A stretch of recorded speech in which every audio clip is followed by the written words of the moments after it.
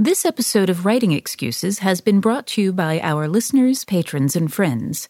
If you would like to learn how to support this podcast, visit www.patreon.com/writingexcuses. Season 17. Episode 8. This is Writing Excuses, the Alchemy of Creativity. 15 minutes long.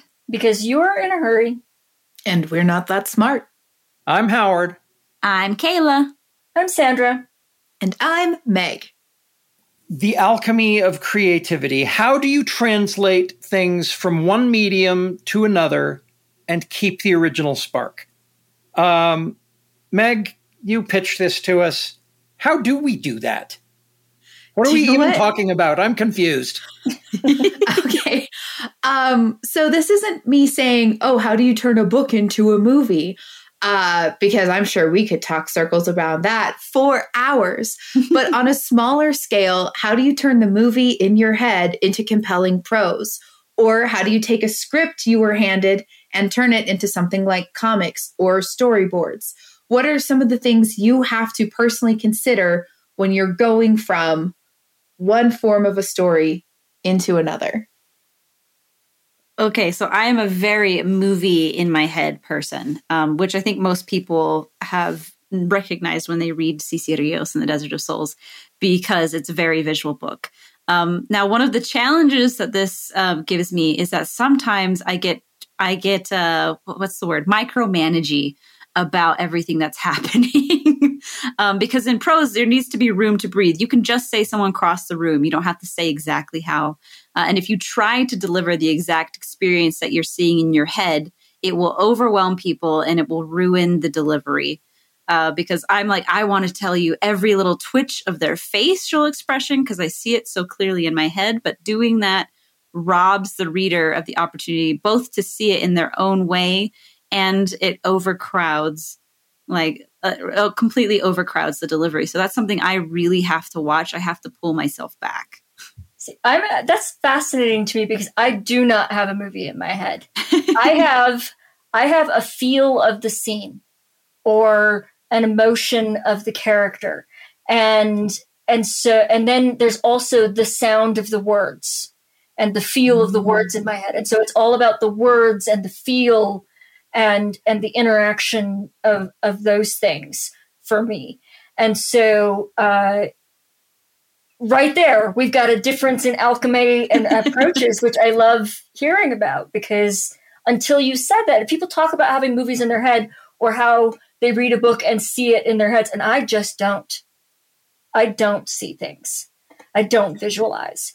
But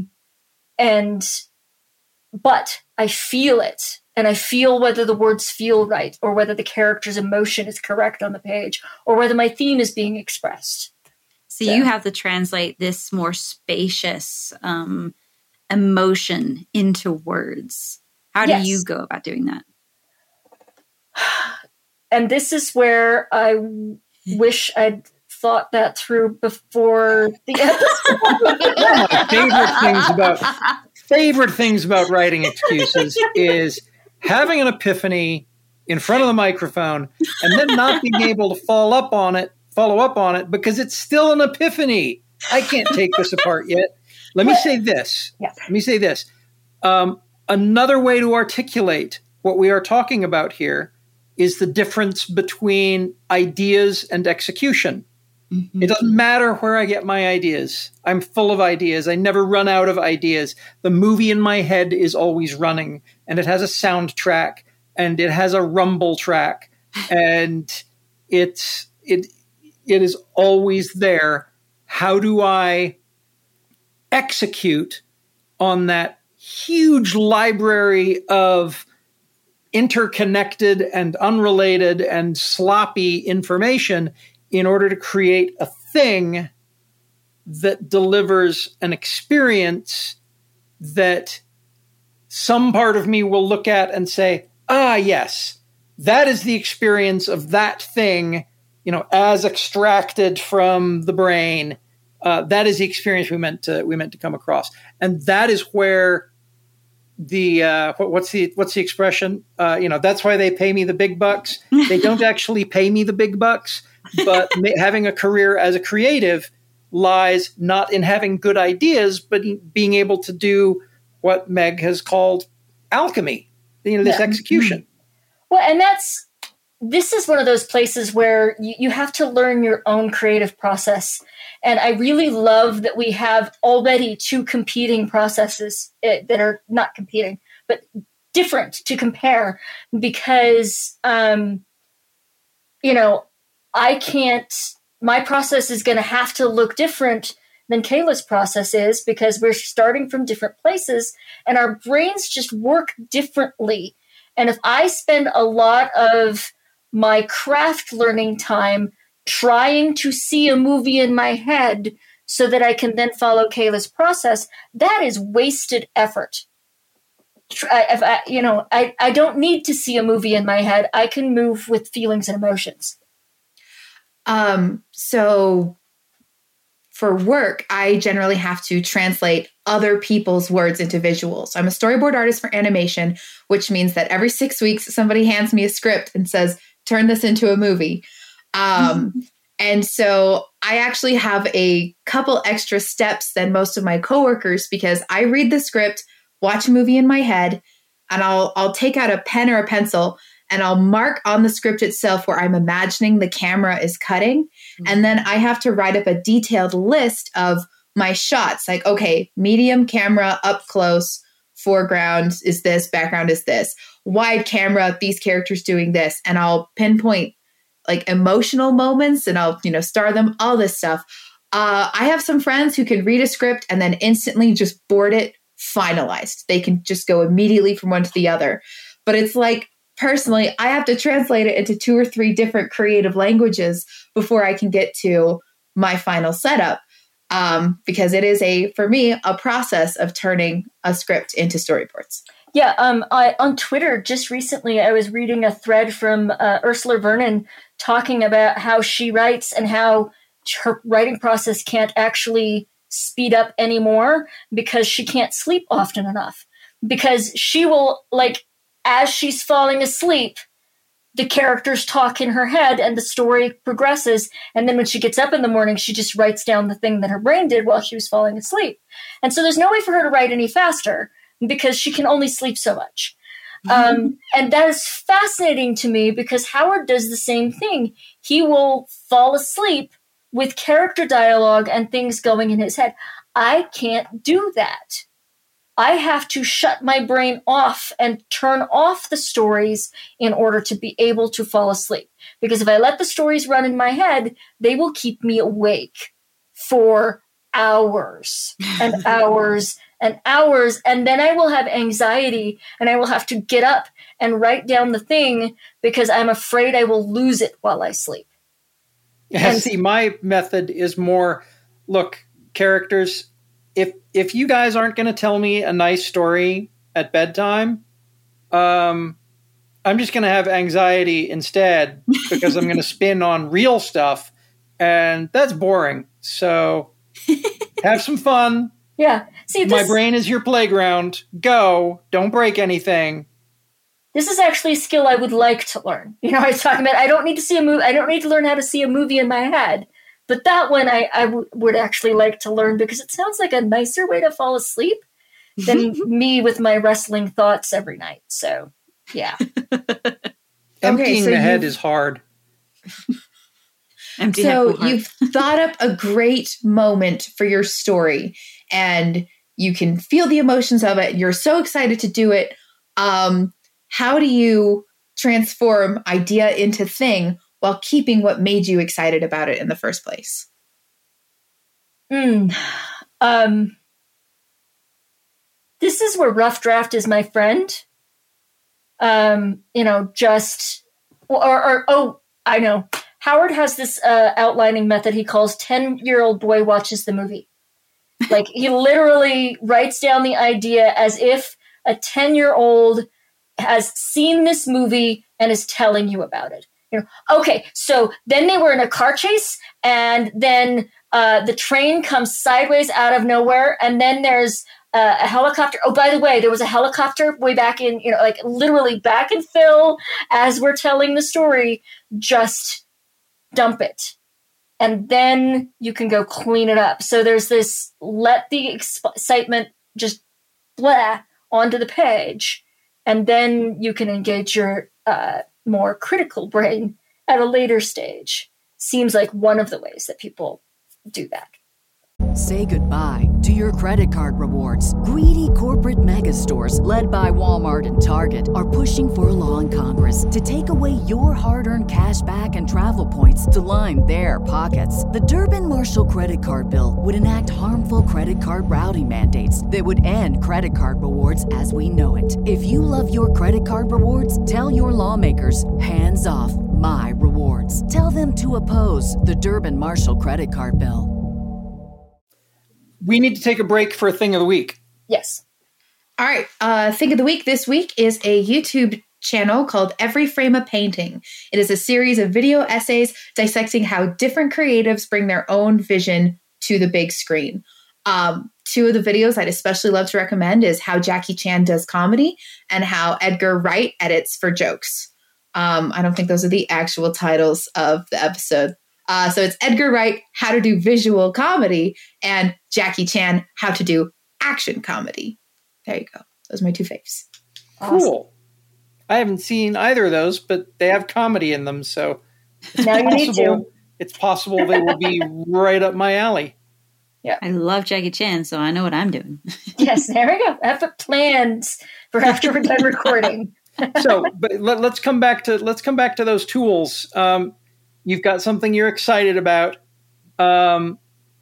What do you do to capture that excitement, that energy, that elemental spark in the medium in which you execute? One thing I do is I just let myself go write that one. Like, I know I used to try to hold myself back because I was like, oh, I have this perfect scene idea in my head. I can feel it. I can see it. I live it. And then I was like, oh, but I'm not there in the story yet. I can't write it yet. And by that, write the fun part first. I just let myself have dessert first. That's probably the best way of putting it. Dessert first writing. Or when I love it and I'm excited and I can feel it, I just dive in and I just full on draft it. Drafting is my favorite part of the writing process anyway. So I'll just let myself go ham and I don't worry if I'm like, yep, I used 3 paragraphs to write something that should probably be 1 because I'll do that later. That's what revisions are for. And I do that throughout the book and I jump around and I go back and forth and up and down in order to get to all of those dessert places whenever I feel the excitement for it so that the excitement is like, so I've captured that lightning in a bottle feling. Meanwhile, the guy who's putting green vegetables on the buffet is like, what? What? You got to eat your greens. I just sit down with 7 different cakes. Hello! You've plowed through 11 bowls of pudding. That's as many as 4 10s, and that's terrible. Yeah. This is another interesting place where Kayla and I apparently are different, because most of my aha moments, most of my lightning in a bottle moments are actually in revisions. Drafting is kind of a slog for me.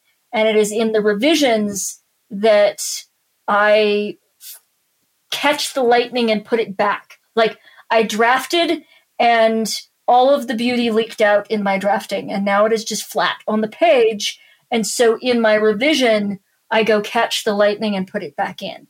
Howard and I used to, early on in the comic, I remember so many conversations with Howard where he would bring me comics and say, okay, I think this was funny when I wrote it, but now it is all drawn and I think the funny has leaked out. And it's this thing that happens when we become overly familiar with the scene. We lose touch with the thing that is actually still there. We just have said the word so often it makes no sense to us anymore. That is me in revisions.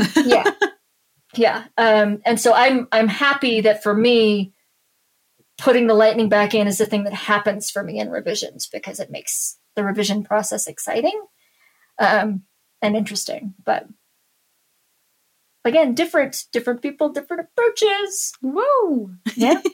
And they all work. They do. Any other tools? Any other concrete bits?